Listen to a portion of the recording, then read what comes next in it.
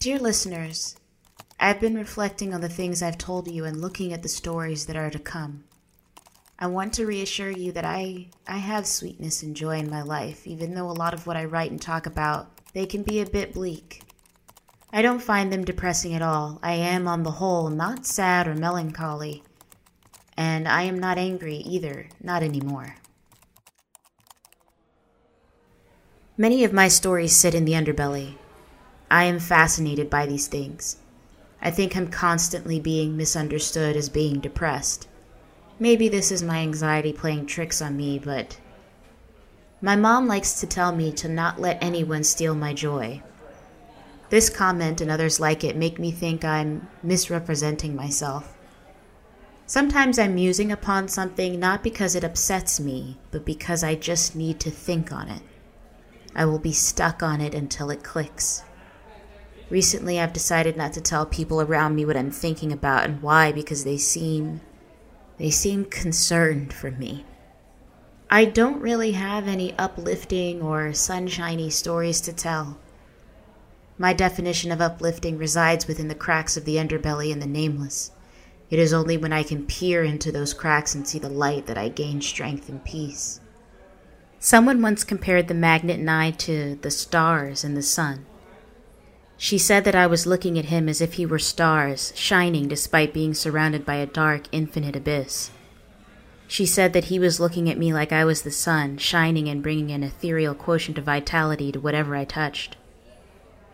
My definition of happiness is sitting on a veranda on a warm summer's day with cool lemonade and good conversation. My definition of happiness is on the patio of a coffee shop with an iced latte and a magazine. My definition of happiness is curled under a blanket watching movies or playing cards with friends. My definition of happiness is a short dinner that turns into a long night under fairy lights. My definition of happiness is singing, dancing, walking, tasting, traveling, giggling, playing. Happiness moves.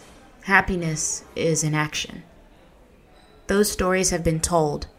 Those stories are abundant in my life because they're stories that I made and that I live within.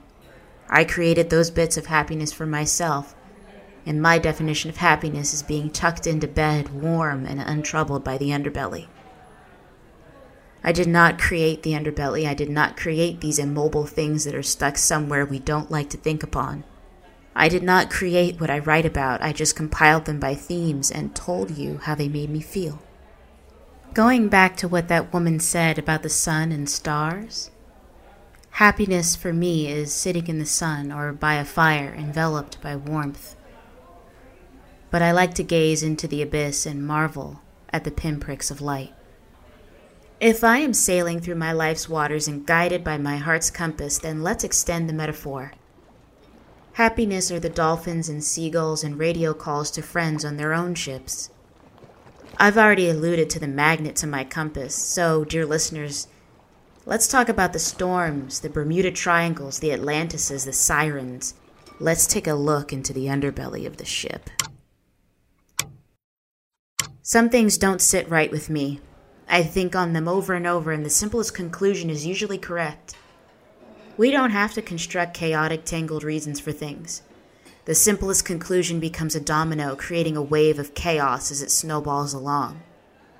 Sometimes that simplest conclusion is also the most outrageous, the most unbelievable. Sometimes we must let go of the bounds of reality in order to identify possibilities that lead to answers. Sometimes we must think like children and re-enter a world of infinite possibility and contemplate the malice of devils or the magnificence of God. Dear listeners, let us blur the line of reality, because when you're at sea for so long, your eyes can play tricks on you as you look out onto the horizon, and before you know it, you're in the Bermuda Triangle.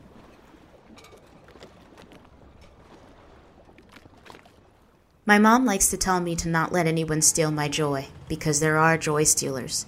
Some people call them energy vampires. Some people call them narcissists. I'm pretty sure I've survived a curse. I'm not talking about generational curses, although that is in play. I'm talking about the curses that fireside horror stories are made of.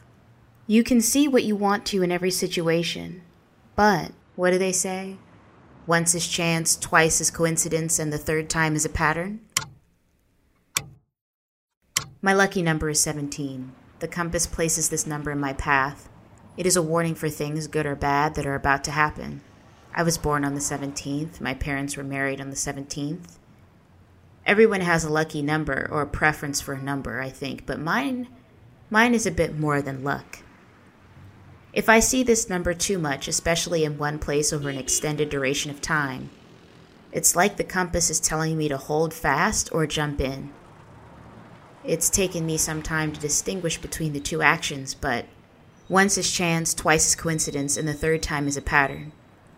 But also the third time can be identified as enemy action. When I'm stuck in traffic, I play a license plate game.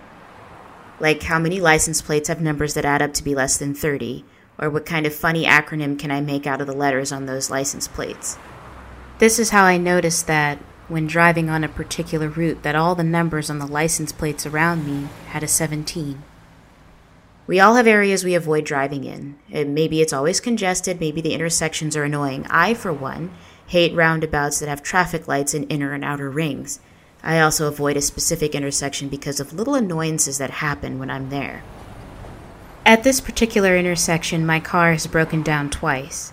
I've woken up on the side of the road there. I've almost been robbed there, almost been kidnapped there. I had my first drink there. On Twitter, there's a consensus that this particular area is a bit cursed because odd things always happen there, and my stories really aren't the strangest occurrences that have happened there. It's like a small slice of the Bermuda Triangle on land, a place where compasses falter a little and true north deviates from compass north.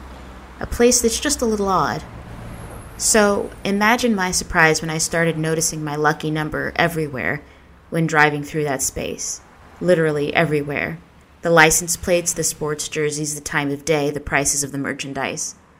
It was like the energy had shifted. All of a sudden, the energy had changed. The area is still a little off-kilter, it's still a little cursed, but now it seems like I'm meant to stand there in that space and contemplate it. Like I'm supposed to sit with that feeling and force my compass to still point straight. I have a hard time deciding what is and isn't normal. I'll get into why in the next entry, but for now just know this. When I get stuck on a thing and muse over it continuously, I'll repeat the same story to different groups of people.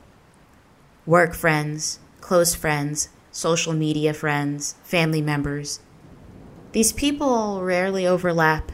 It's like a scientific survey, information gathering. I'm trying to find out if what I'm experiencing is normal. Since I was a little girl, I've had some abnormal experiences.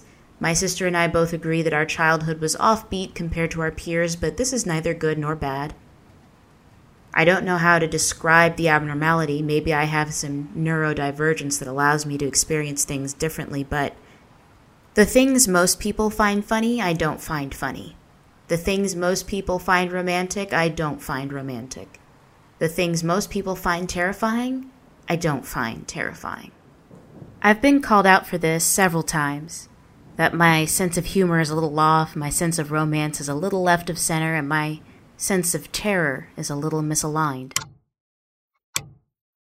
So I conduct polls with different groups of people about my life. Is this normal? I said that I'd stopped mulling over things with other people because I realized, is this normal? Isn't the question I should have been asking. A friend once said to me, and he has very objective judgment, you know, you either have really amazing luck or terrible misfortune. It's funny how you're like that. It's not normal, is it? That stuck in my brain. He wasn't wrong, but it stuck. And I mulled it over. And so I started doing polls, but this time with anyone. My parents, my extended family, my friends, my colleagues, people I just met. And I put these good luck and bad luck things into piles. And then I realized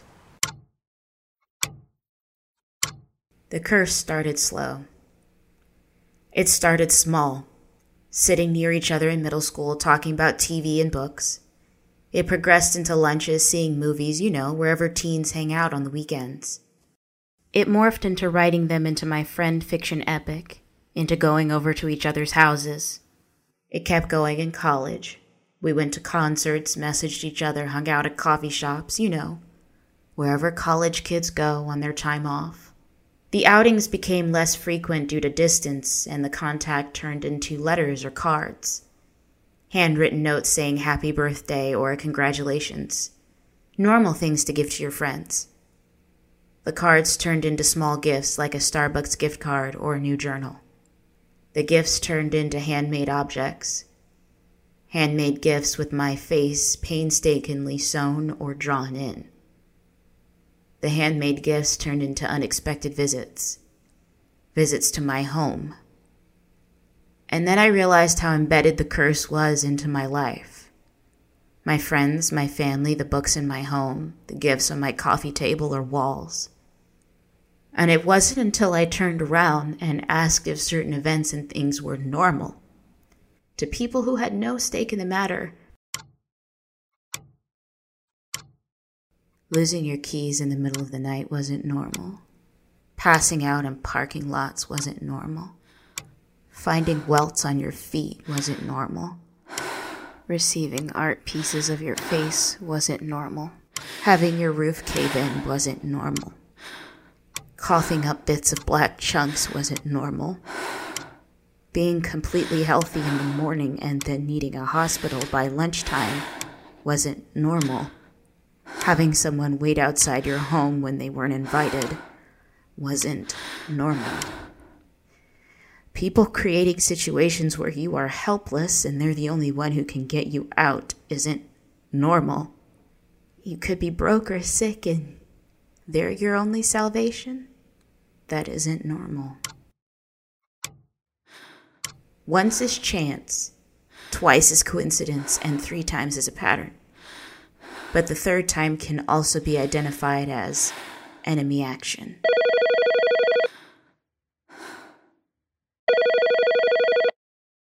And so it was the simplest answer that was also the most incredulous one. That I had unknowingly been the energy for a vampire, that I had unknowingly been drained of my so-called good luck, and that I had unknowingly been cursed. And so I posited to 3 people that were close to me who didn't know each other, but also did not know the reason for my questioning. I asked, how would you know if you'd been cursed? They repeated the same patterns I saw back to me.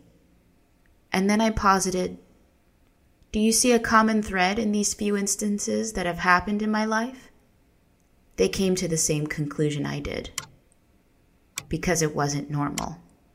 The curse started slow. We don't have to construct chaotic, tangled reasons for things. The simplest conclusion becomes a domino, creating a wave of chaos as it snowballs along. It started with small niceties, earning trust, outings, and snowballed into gifts, trips, and the unexpected visits. It didn't occur to me even when I was abandoned on the side of the road and turned around and they were there. It didn't occur to me even when I'd passed out in a foreign country where I didn't speak the language and turned around and they were there. It didn't occur to me even when my diaries dripped with water, ink melting off the pages, and turned around and they were there. It didn't occur to me then, but it occurred to me when, after searching through city block after city block in the night for my car keys that I somehow dropped, they commented, "You really have bad luck, don't you? Every time we're together, something crazy happens." And I turned the corner and the keys were there, sitting in plain sight on a table I'd never touched. It didn't occur to me until then that I didn't create this condition. This condition, it was like necrosis of the skin, seeping into living tissue. I started cutting away at those pieces because what is a curse but a disease of the unseen flesh? That disease healed, but it still exists if I want to get reinfected. This was a Bermuda Triangle, a zone that always exists. Sometimes you're able to pass through without incident, other times you go through and lose hours or days of time. And it's only when you mention it casually that you realized there was something wrong, that it wasn't normal. Curses are different from magnets and gaslighting and the regular human bullshit interactions you deal with. Curses show up like black ink running from your nose and blisters on your feet and hands. Curses are the unseen, transcending into the real. Curses are the Bermuda Triangles in the ocean. It may or may not be real, it could just be coincidence, but when it is real, the evidence is so glaring that it shows up in the horror canon over and over. So no, what's terrifying to other people doesn't seem all that terrifying to me. Because a ghost has haunted my dreams, I've survived a curse, and I've had daylight hauntings. When my compass flashed the number 17 in a place I thought was cursed, I decided to trust the compass. I decided to hold fast and jump in at the same time. I decided to build a new life there within a place that challenges me to force my compass to point true, no matter what devils and curses exist in the corners. But whether it's purposeful or not, a curse is still a curse, and you have to break it. I wonder sometimes if generational curses are the same, if they seep in the same way in small little ways. I wonder what the beginnings look like. I wonder if the people who are in it even notice that they're in a loop, dealing with a condition that they never created. May 27th, 2016, 1:31 a.m. It's strange how you can repeat a story over and over to yourself countless times, repeat it to anyone who will listen over and over, and still look for answers in the details to questions you had when the story first started. You learn nothing new. You just get tired of talking. It's like picking at an old wound, never letting it heal because you would rather pick and let it scar than forget you got hurt in the first place. There's something morbidly comforting in pain and allowing old wounds to become fresh again.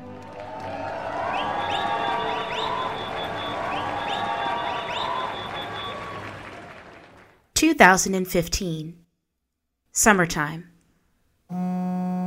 Dear listeners, this is not directly a diary. These are texts and messages I sent. You only need one side, my side. I think there's something wrong with me. After the museum the other day, I passed out. Yeah, I passed out like I literally got in the car and woke up by the shopping center on Highway 85. I don't know. LOL, what if I have narcolepsy? Oh, I was in the car with... Yeah, she was driving. Well, I hope she noticed. It's like an hour-long drive. We got food after the museum, and I legit don't remember anything after leaving the restaurant parking lot. No, it wasn't like the blackouts I had in high school. When I woke up in her car, I was so tired and out of breath. I felt like someone beat me up, like I'd taken a punch in the stomach. Today? Well, today I'm okay, I guess. Do you realize that since summer vacation started, I've lost like 10 pounds? Well, I guess I'm eating. I mean, I eat food. Maybe it's not, being on that screwed architecture schedule, LOL. I'm at like 110 pounds. That's insane. I haven't been 110 pounds since I was like 12. Yeah, I mean, it could be anxiety. I drive back the first week of August. I'm not looking forward to it. It's thesis year, no housing, all new students, back to working 3 jobs. Ugh. Well, yeah, the museum was nice. Well, I'm concerned about the passing out too, but maybe I was just really, really tired. But anyway, are you free this weekend? We should hang out before I leave. 2018, summertime. Dear listeners, this is a memory that I'll never forget. I told her that her brother was sick. She looked at me with a sarcastic glare and said, well, yeah, he's got a chronic condition. He's at his 3rd appointment this week. I gestured to her brother's bedroom and said, no, this isn't the bedroom of a well person. I helped her flip the mattress. Bottles of vodka, bottles of gin, empty cans, empty glasses, a flask. All buried under newspapers, trinkets, and things. I wrinkled my nose at the smell. Yeah, he's an alcoholic, she said. I told her no, that her brother tried to steal from me to get money for pills, for weed, for alcohol, for sex. I said, softly, gently, firmly, do you think he's an addict? She said the doctors didn't say so, that most people pick their poison. He rotated through every one, searching for a different high every time. I said, softly, gently, firmly, he needs help. He's dealing with mental pain. And she laughed, a laugh I know well because I make the same face when I'm laughing out of sadness and anger. She exclaimed, mental pain, like he's got a headache. I said, softly, gently, firmly, mental illness, this is the bedroom of someone who wants to dull something else. I felt it in her brother years ago, back when he couldn't breathe, back when all he could talk about was traveling, back when it was hitting him that his chronic physical illnesses were worse than he thought. She said, these drugs are just a curse. She threw out the cans, poured out the bottles. I knew that with her, this conversation was just a losing battle. I walked out back to the garden and asked their father what he thought. He said, her brother's too far gone. As far as I'm concerned, the curse has already killed him. He paused and sipped on some water. He turned to me, smile on his face. Won't you help me pick these tomatoes, darling? We got so many this year. I grabbed a bucket and started the harvest. When the bucket was full and the sun began to sleep, I turned to go inside. I didn't know that that was the last time I closed the garden gate.